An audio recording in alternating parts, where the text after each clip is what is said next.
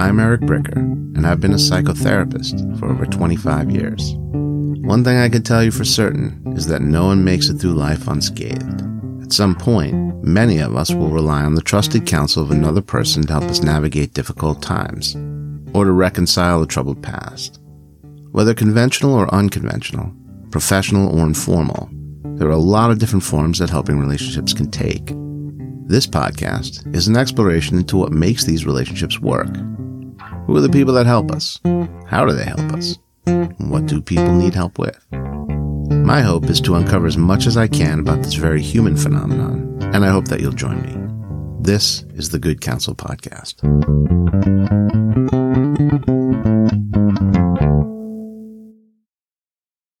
Ladies and gentlemen, John Puls, co-founder and co-owner of Full Life Comprehensive Care. Thanks for having me, Eric. Thank you for coming out. I appreciate it. I'm excited to get you here. I know that you are a busy man doing a lot of different things, so I'm glad we were able to get you out here. Absolutely. Appreciate it. So I wanted to ask you something. Sure. And I'm serious. I'm not kidding around. Is there any part of you that has designs on like public office? Public office. Like running for something? Sure. I mean, I'd be lying to you if I told you I hadn't considered it at some point before. Notice we haven't talked about this beforehand, but I just wondered that about you. Sure. I mean, I've considered and looked into local representation stuff, Palm Beach County commissioners and things like that. I've always just really enjoyed connecting with people, and I have that advocacy in me as well. And I'll tell you why I say that, because I've known you for a while, even just through social media, sort of tracked your career at least a little bit from the early going. And it seemed like even when you were in school at FAU in the Department of Social Work, you were always in these leadership or up front. And it seems like wherever you go, you just find yourself in front of audiences, connected with people. I think you have like a mind for policy and kind of like a natural sense of justice, or even just like an interest in that. And I think it comes across in a way that's maybe like natural leader-esque. I don't know. For me, it's easy to see, and it wouldn't surprise me if you had thought about it. And I wanted to ask you if that was something you never thought about. Listen, I really appreciate the kind words, and absolutely is something I've thought about. And I can't exactly say when I became more interested in some of the advocacy roles. I will tell you, one of the passions of mine has been surrounding harm reduction and substance use.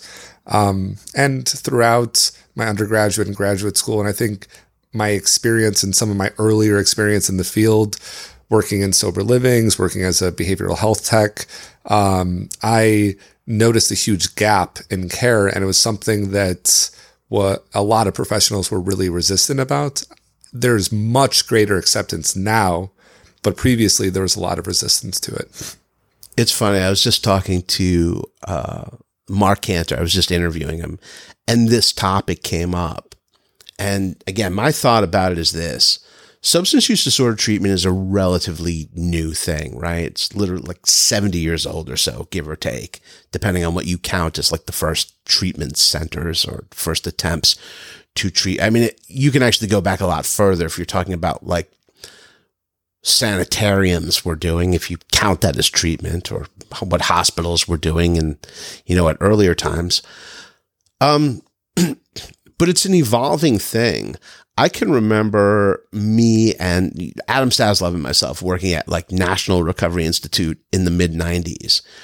And there were actually clinicians there that were against what was called dual diagnosis at the time, is now considered, co-occurring disorders, but really argued against the idea of comorbidity of psychiatric disorders and substance use, and that these clients shouldn't be on psychotropic medications, and that it was really just a crutch, and it was, another way of acting out your addiction. And now the idea of comorbid disorders, substance use disorders, kind of married to psychiatric disorders. It's like the vast majority of people being treated for substance use disorders have some co-occur.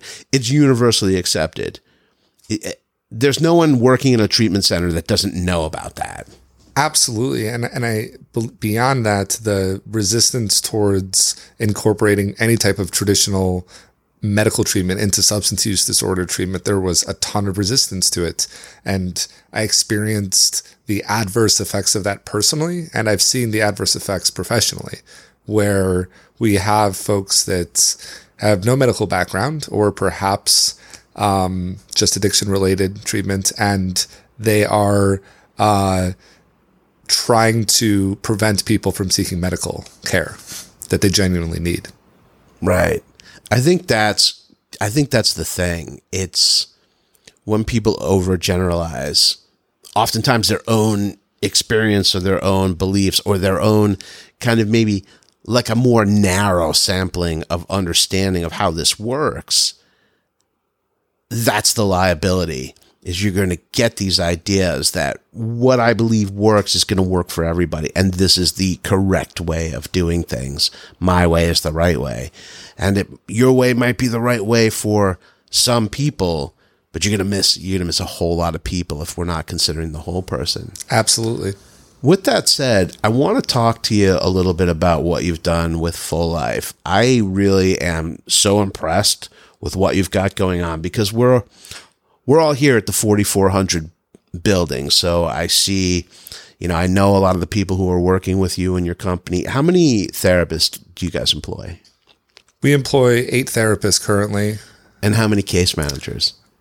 9. So that's amazing. And I think I've said this to you before. It's like you guys really have created your own sort of system of care there, where you employ the amount of clinical staff that you might need to start like a treatment center, really. Like you have that many people working with you, which I think is great. But moreover, I think what you've done with the case management component and fusing that with clinical, it's so much more comprehensive that you're really filled in a huge gap. We're here in the middle of the Silicon Valley of substance use disorder treatment, South Florida. There are hundreds, actually, I think probably like a couple of thousand facilities in the state. I was trying to look that up once. I was looking at the number of licensed facilities in Florida, and it's hard to get an exact number because the pages, it shows the licenses, but there are some facilities that have multiple licenses, so it's hard to count. So I was looking, I think at that time, Delray Beach alone had like 16 different programs that were licensed. That's just Delray Beach. So I think Boynton had another like 20. So if you go town by town, you could see where these numbers are going. But I think a lot of times what treatment centers are really good at is the upfront work, getting someone detox, sober, teaching them about recovery, and then there's discharge. But often the traditional pathway of substance use disorder treatment, like going to a halfway house, that's great for some people, but there are a lot of people who do not have the life skills to kind of manage that level of independence. And without the appropriate support in the community, they're going to fail. And the fact that you have this kind of clinical and case management model that's comprehensive, that offers those additional life skills and support around things like making sure you're consistent with psychiatric appointments, making sure that you're taking medications, making sure that you're going to meetings, all these different things that your staff is doing. I think you guys have plugged in a huge gap in the system of care. And I think the fact that you guys have had such success so quickly really speaks to the meeting of a previously historically unmet need. Absolutely. And that was something that Brian, my partner, and I were very passionate about and have been passionate about. I don't know if obsession is the right word, but there's a tendency to only focus on the acute care model of mental health and addiction treatment.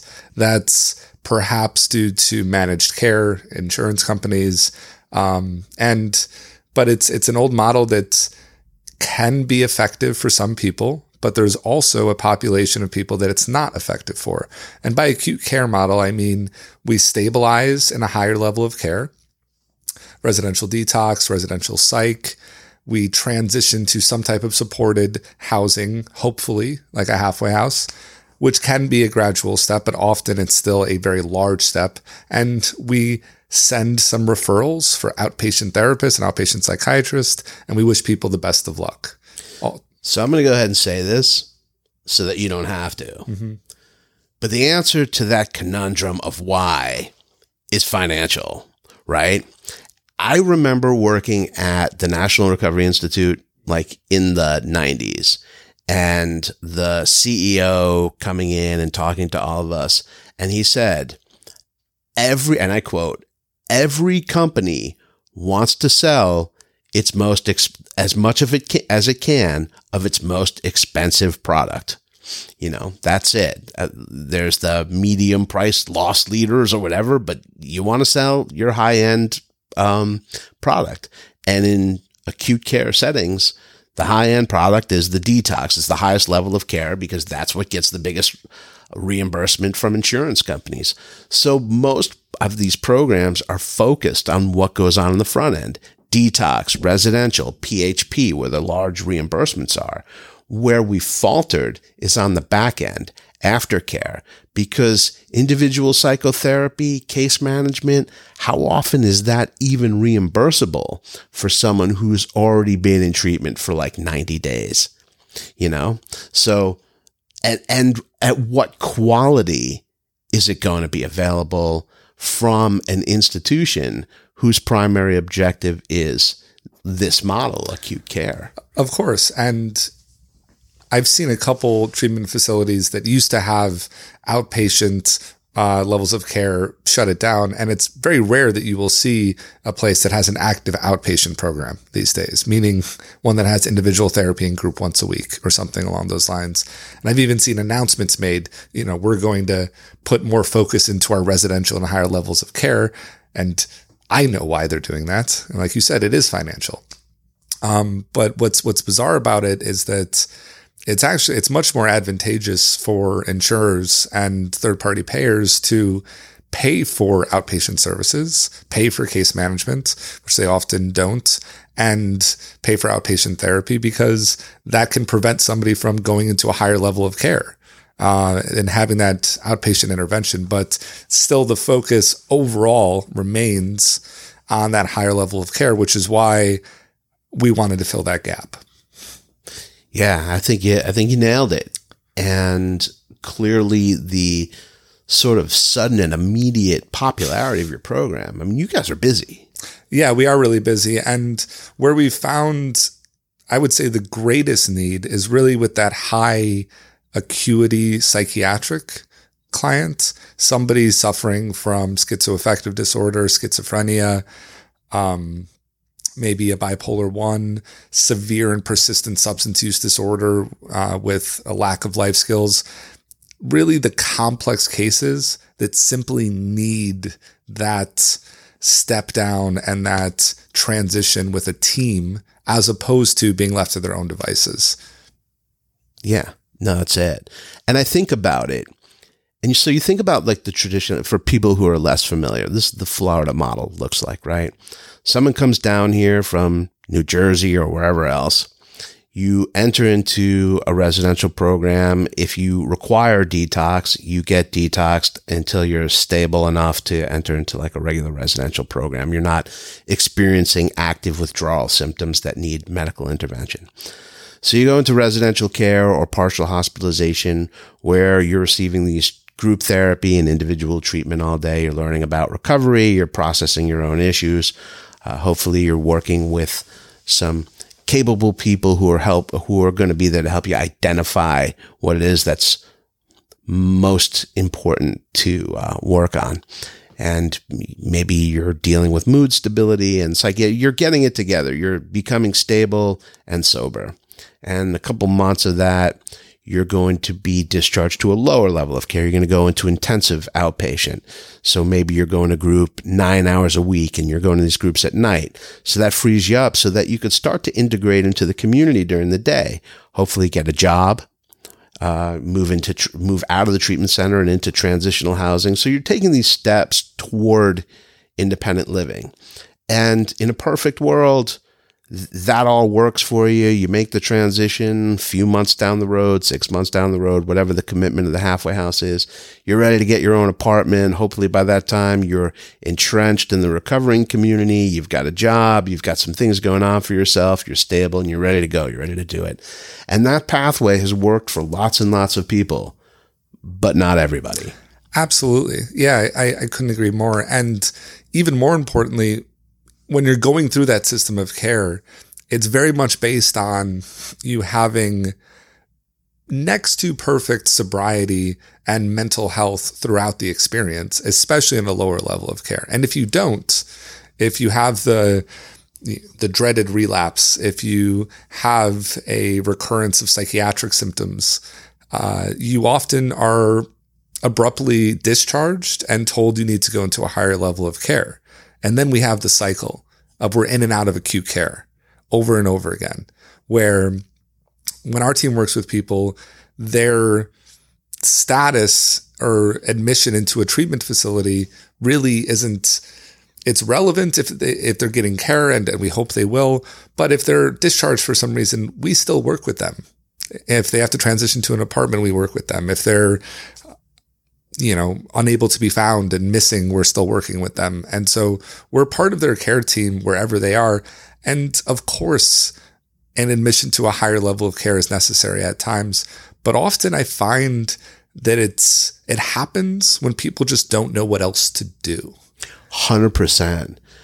My feeling about that, and what it sounds like the problem that you're actually addressing, is that when you have these individuals who are struggling with the life skills to manage psychiatric illness at these lower levels of care. So you do a great job at the in your primary care treatment program, and you transition into transitional housing where you're expected to be able to be a little bit more independent.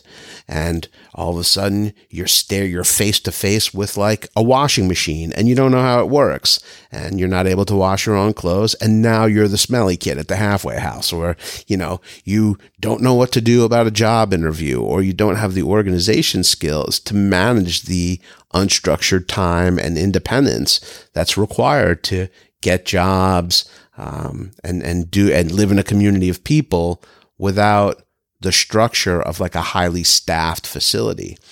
And so ultimately, failure to thrive in those environments results in relapse, results in decompensation back into like psychiatric crisis.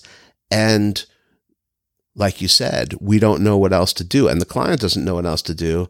But where they will be safe is another institution.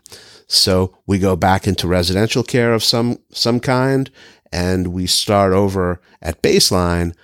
But the problem there is we're not really addressing the underlying issue, which is life skills and what's going to happen when I'm trying to manage myself at these lower levels of care.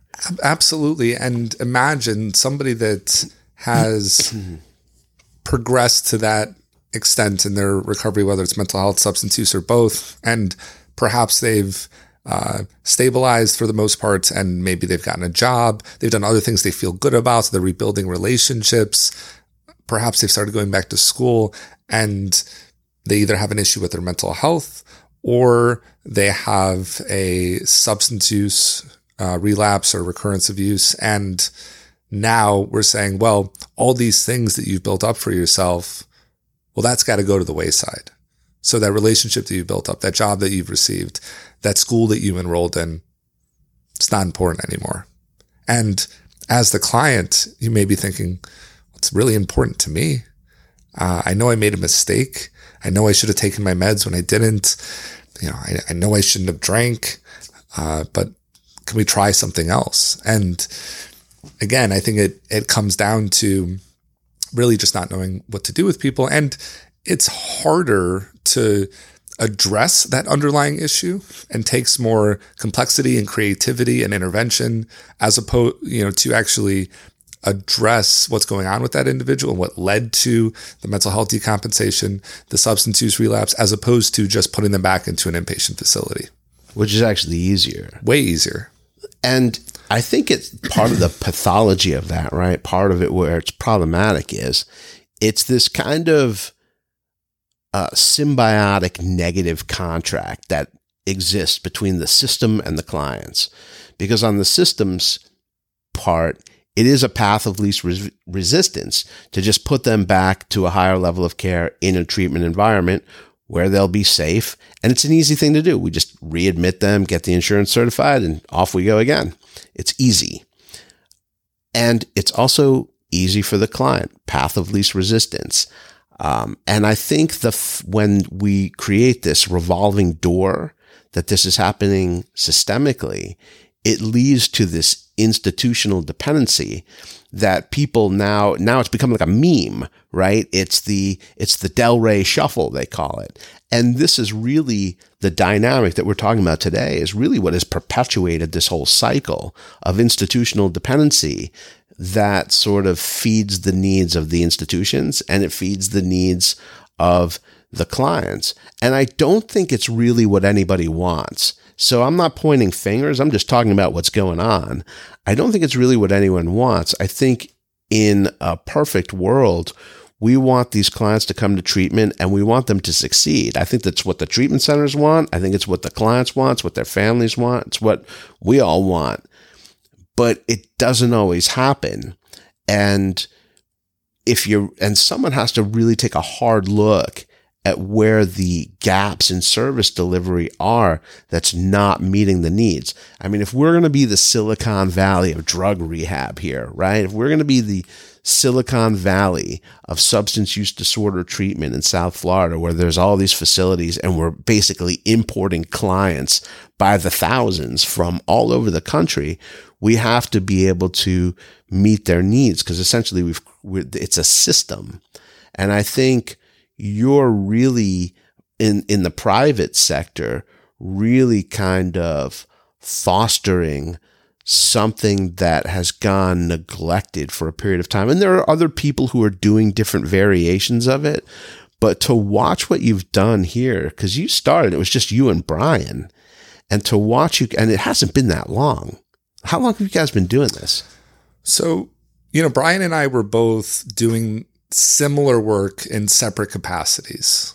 So when I was the director of case management for Guardian. Right. You were with Guardian. Correct. And Brian was kind of doing it independently. And then we joined forces and had a vision of a different model. And actually, although, Brian and I, did start this alone, Craig Mastroni, who was, who is our director of client services, case management, was with us at the very beginning as well.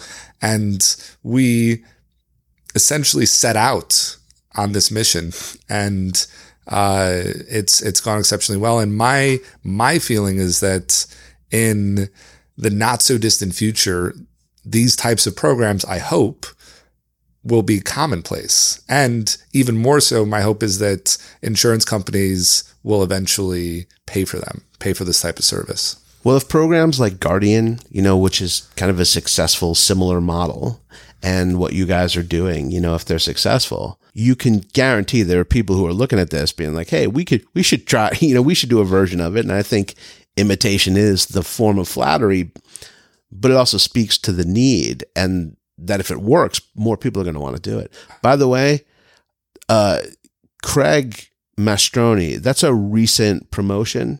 Yes, it is. So tell me what he's doing there. So essentially with Craig, and again, we've been, and I just realized I didn't answer your question before. So we've officially been open about 1.5 years.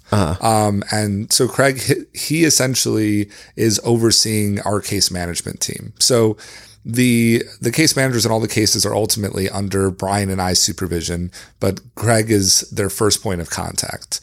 All right. So let's take a moment and give a big shout out to Craig Mastroni on his promotion there. Congratulations, Craig. Absolutely. I know him. He's a good dude. He is. He and absolutely is. I'm happy to see him succeeding and thriving with you guys, and that he's doing this. I think it's really cool. Definitely integral to our organization.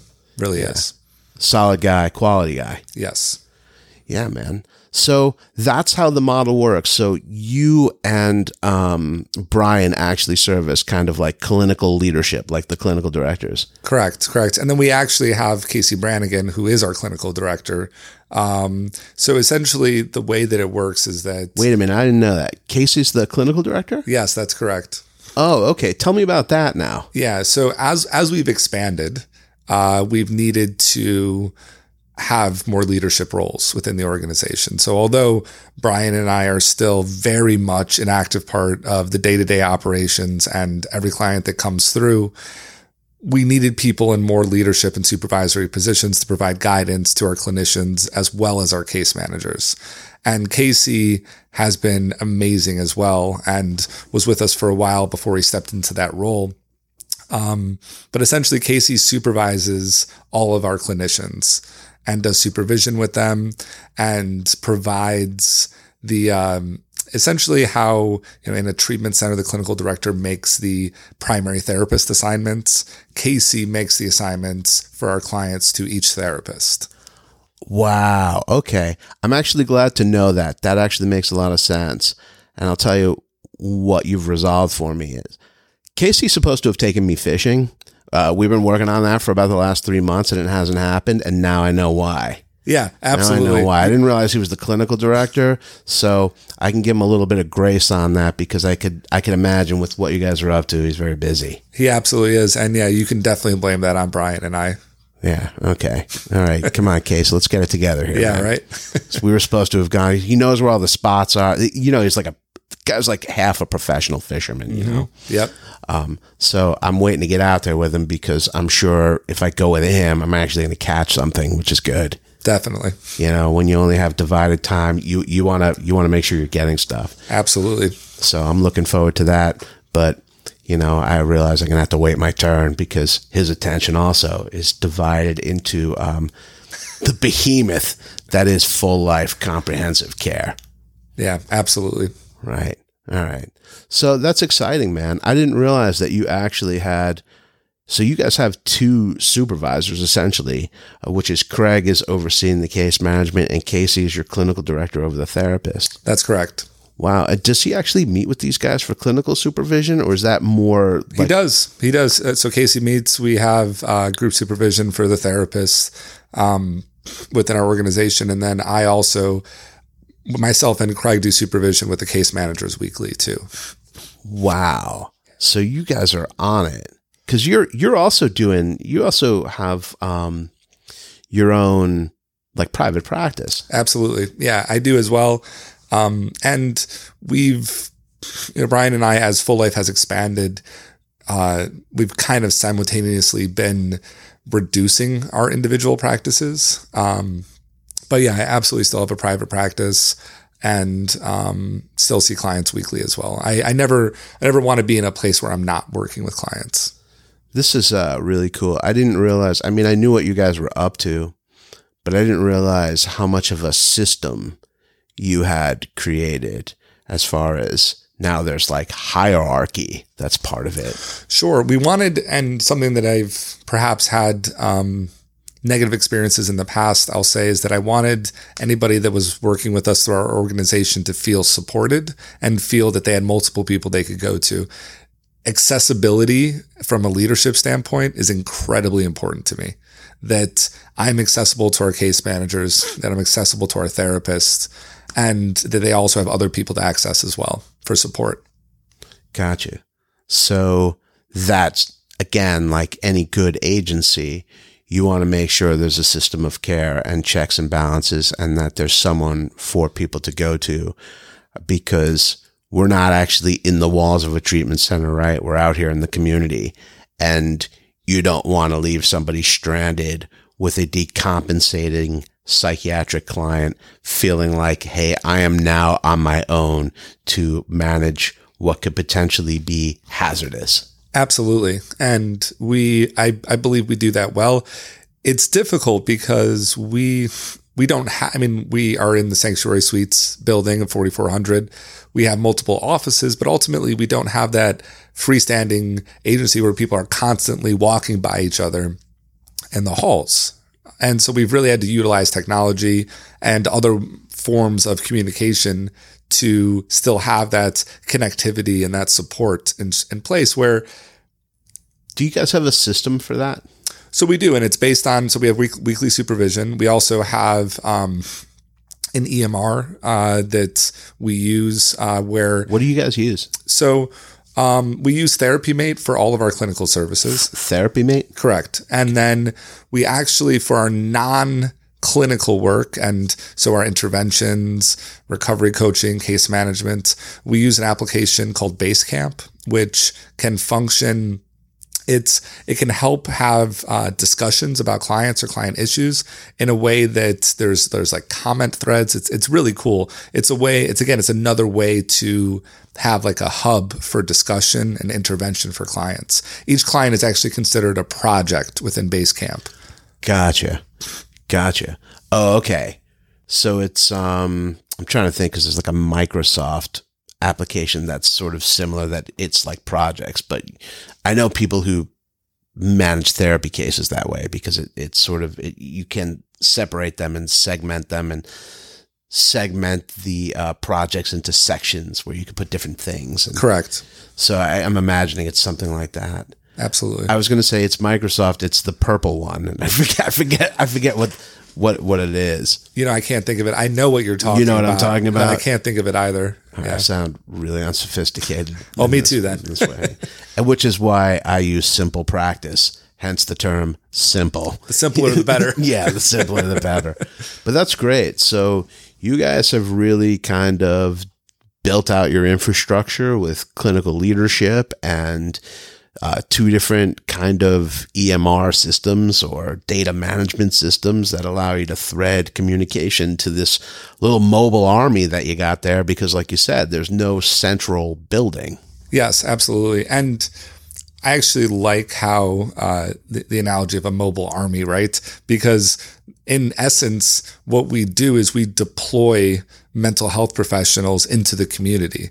And that can be a case manager, it can be a therapist. So it's not uncommon for a therapist to have to respond to crises, perhaps issue a Baker Act, or just a client is just not coming out of their home for whatever reason. And so, traditionally there's the limitations of, well, you have to go see the therapist in their office, right? And so we try and remove that barrier. Same with case management. And what we found is that when we can kind of remove some of those traditional barriers where for people to receive mental health services, it's really effective for a lot of those folks that they really need a higher level of support. It's funny, whenever I see you in the parking lot downstairs, in the hallway here, you're on that phone. You're on that phone a lot, and it looks like they are important conversations. Yeah. And we are. And again, that goes back to accessibility. And so that's a commitment that we make to our families that we work with and our clients, and, local sober livings and, treatment facilities that we will be accessible when need. And so that we can, have that more immediate response. I mean, you guys have really, like I said before, really seem to have built out the infrastructure of this in a way that seems planned and well thought out. And it sounds like it's really come together. It hasn't been very long. You enjoyed a lot of success. You're out and about in the community, very well thought of by lots and lots of people. You get access to a lot of people. Any thoughts about where this is all going in the future? Sure. Great question, Eric. And I did just want to take a moment. And I'm not sure if I shared this with you before, but you and I had multiple conversations about me wanting to enter into, private practice and kind of doing my own thing separate from treatment. And I remember we had a conversation. I remember it very clearly, and it was actually in the parking lot at Sanctuary Suites. And he said, something to the effect of, I'm paraphrasing, but yeah, man, you should just do it. I wish I would have done it a while ago. and it was just like so simple, but sometimes people say certain things to you and it just kind of clicks. And you were one of many people that told me, just do it. You'll be fine. Right. But it felt different coming from you. It felt reassuring. And it was one of the reasons that I ultimately made the leap and have had the privilege of enjoying the success that we've had so far, truly. And as a result, having such an amazing team that I feel privileged that they've, decided to work with us. So thank you for that. But as far as where we want it to go, our hope is to continue to build out the case management practice and to expand that as well as the clinical therapy practice. Additionally, something and hopefully I'm not letting something out too soon, but go ahead and talk about it, is what another huge gap that we see is transitional living supports for primary mental health clients, right? Dude, is this an exclusive? Are we getting breaking news here? You're getting breaking news. I'm excited. It's the first time this ever happened. By the time this is released, your place will probably have been open for like 6 months. Sure. But we'll have an apartment complex by then, hopefully. But you sort of announced it here first, which is cool. Well, because what I found is that what happens is that now there's several transitional living, sober livings in the area that actually do a really good job with supporting clients with more significant mental health issues. There are several facilities that do.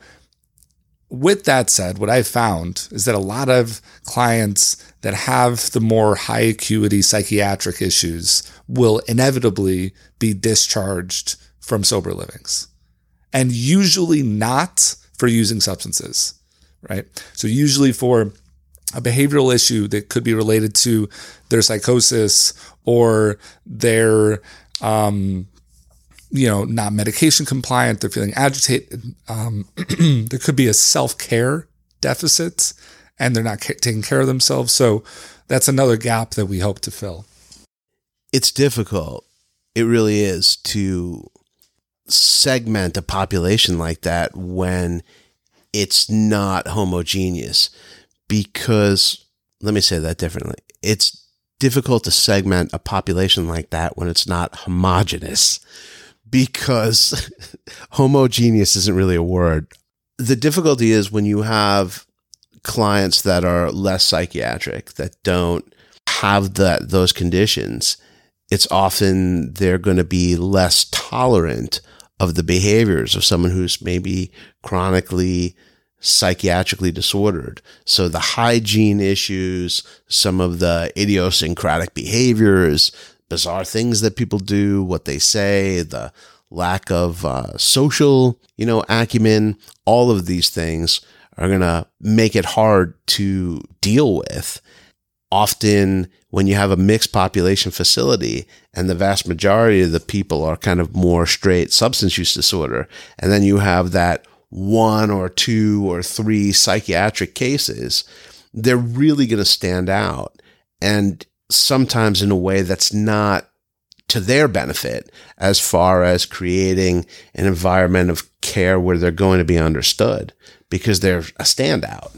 Absolutely. And that's what really anyone needs, is an environment of care where they're understood and supported and not judged. And we can't expect somebody coming out of a primary substance use disorder treatment center to have that level of clinical know-how and compassion for their roommates that may really, due to psychiatric issues, may not be bathing, may not clean up after themselves, may be responding to some type of internal stimuli and having some breakthrough psychosis.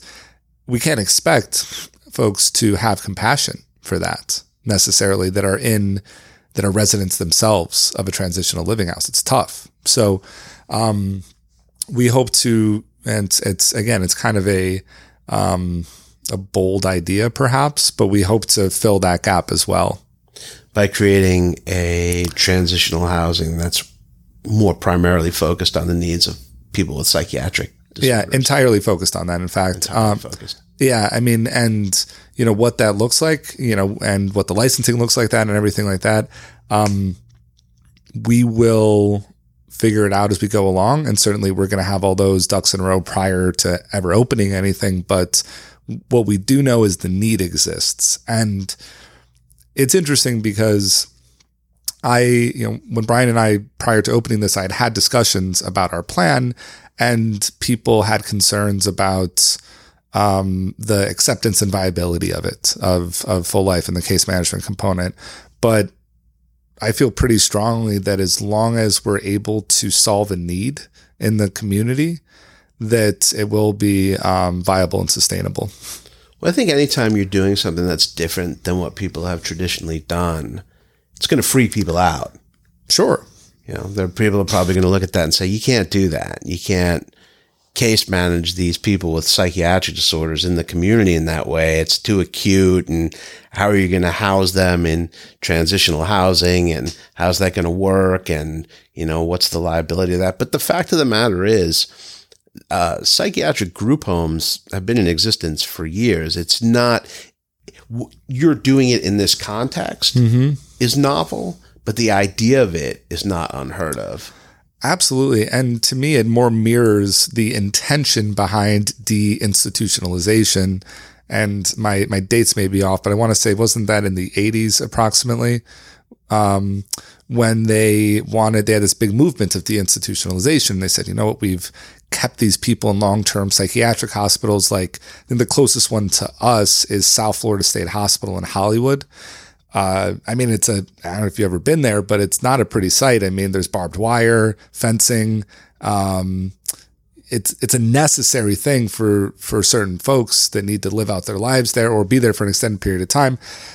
But the whole idea behind deinstitutionalization was, you know what, let's take these people and let's reintegrate them back into the community. In 94, after I had just graduated my undergraduate in psychology, I worked for Henderson Mental Health Center, Central Branch in Fort Lauderdale. And I had 3 cases on my caseload that were at South Florida State Hospital. And we worked with the state hospital. And I was on the grounds fairly frequently because the crisis stabilization unit that served the community was also on the grounds of South Florida State. I don't know if it's still open, but that was kind of like the South County of Fort Lauderdale. It was the free crisis stabilization unit for people who were uninsured. So, and it was on the grounds of South Florida State Hospital. So I was there fairly frequently with clients who were decompensated and were trying to get them, back into whatever their next phase of care was going to be. And I had a couple of cases that were at the state hospital because they wanted to make sure that everybody at the state hospital was under the management of a case manager working in community mental health, so that if they were ever stable enough to reintegrate into the ACLFs or the transitional group facilities and be treated at the community mental health level, an outpatient, that it would happen. And so I actually saw a little bit of that. And I think, it was really interesting because this was sort of shortly after that. And did you ever see the movie Chattahoochee? I have not, no. No, it's, what's his name? The English actor, Gary Oldman. Okay. Gary Oldman actually plays the part of a psychiatric hospital patient in a Florida State Psychiatric Hospital. And it shows like the deplorable conditions and treatment of people during that time prior to deinstitutionalization, when the human rights advocacy committees and all the advocacy groups came into it and started paying attention to this. Because, the treatment of people with psychiatric disorders in psychiatric hospital, horrible. You don't have to go back that far to see these abuses. Yeah, I think that was part of the sort of publicizing of it. Absolutely. And I'm actually glad you brought up South County, because I would say that was my introduction to working with this population and actually really enjoying it. So, I did my undergraduate internship actually at South County Mental Health Center, and I actually fought to have my internship there and to spend an entire summer there. And I was actually planning on continuing to work there afterwards. And one of the things I noticed was that I was drawn to working with some of those acute psychiatric patients that had admitted there, where a lot of people didn't feel comfortable, but I recognized that they were just people that needed help. And I also saw, and this is through no fault of South County, in fact, it's really the only provider of community-based mental health services in South Palm Beach County, and it's it serves a huge need and with very limited funding. But there was huge gaps. People would come in and out of South County repeatedly, month after month, and they would get stabilized, and then they would be homeless or have other types of issues, and they would wind up back in the crisis unit over and over again. And then eventually they would eventually be referred to South Florida State Hospital if they were Baker acted a certain amount of times within, I think it was like 3 or 4 months.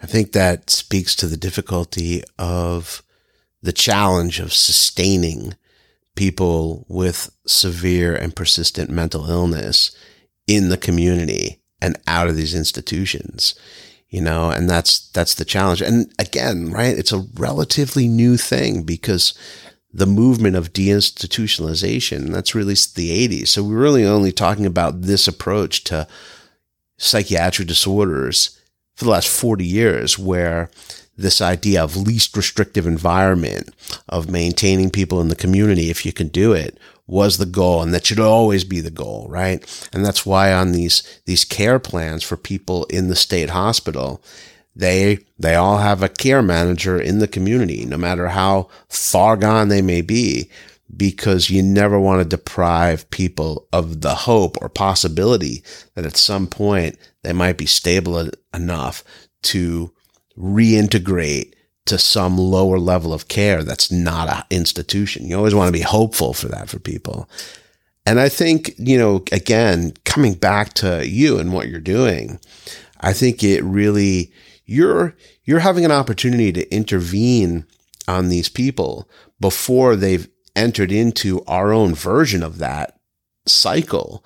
Because when people continue to fail in residential treatment, at the transitional level of care because of psychiatric disorders, there's no place for them to go where they can receive the amount, that sort of middle level of care between an institution and transition, where they're getting help, sort of propped up a little bit and supported in transitional care. Those folks are ending up back in treatment centers. And again, it creates that institutional dependency that in a way is almost like being in a state hospital, right? You're in a residential treatment center for 3 months. You're in a halfway house or transitional, for a month. You're back in residential treatment for another month. You're in a halfway house for 2 weeks. You're back in residential treatment for a month and a half, bouncing around the cycle. And before you know it, you look back on the year, I spent 10 out of the last 12 months in residential treatment, and then you get 3 or 4 years that look like that. What are you actually saying? This is a person who's kind of like in a state hospital, but they've taken a couple of shots at leaving. Absolutely. And early intervention is something that's so key and that I'm very passionate about, in that I see if you can intervene early on somebody that has a severe and persistent mental health issue like schizophrenia, schizoaffective disorder, maybe even just a brief psychotic episode, you can really improve the functioning for the rest of their life. Really, when we see the folks that I would see at South County were generally older. They had been suffering from a severe psychiatric issue for decades, and that would lead to their decompensation in many ways. And but you're absolutely right, Eric, where somebody that is continuing to go through that system of care, in effect, is institutionalized. And what case management can do, in my opinion, and why I really hope it's more widely adopted, this model, which is based off of what's called assertive community engagement or assertive community treatment, like an ACT team. I hope that it's more frequently adopted and it's more accessible to, the average person. That's awesome. And you're doing it and kind of putting your money where your mouth is. And clearly the early indications are that there's a need there that you guys are filling. I think that the success of your program speaks to that. So congratulations to you, man. And I wish your continued success. I think it's really exciting, the transitional housing, and I'm sure that will be successful like the outpatient program has been. Absolutely. I really appreciate that. All right. So if people wanted to learn a little bit more about Full Life, comprehensive care. How would we go about doing that? Sure. Yeah, I know it's a bit of a mouthful. People often just say full life. I can't believe I got it right twice. Yeah, you're doing great. So proud of myself. You should be. So you can certainly go on our website, and our website is also difficult to fill in. So you could if you just Google full life comprehensive care, it'll come right up. We're working on trying to change the domain. And also they can just reach out to me directly. And I still, just the model that we have and the accessibility, everything is done off of our cell phones. So whether it's myself, Brian, Casey, Craig, the number you're calling is the number to the phone in our pocket. And, again, some people may think that's odd, or they wouldn't want that, but it's just that it just aligns with our model. So with that being said, easiest way to get a hold of Full Life is to call myself or Brian or Casey or Craig directly. And so I'll just give my number now. Then contact me directly at 708-655-1863. All right. Well, thank you. And thank you so much for coming out, Senator John Puls. I like the sound of it, man. I like the sound of it too. I'm not sure my wife would like the sound of it. Okay. We haven't discussed our plans discussed our plans for candidacy at home. No, not yet. Yeah. It'll be news to her once she hears the recording, perhaps. Yeah. Good. Well, give you guys something to talk about. Exactly. But seriously, man, thanks a lot for coming in. This has been great. Yeah, thanks, Eric. I appreciate it. All right.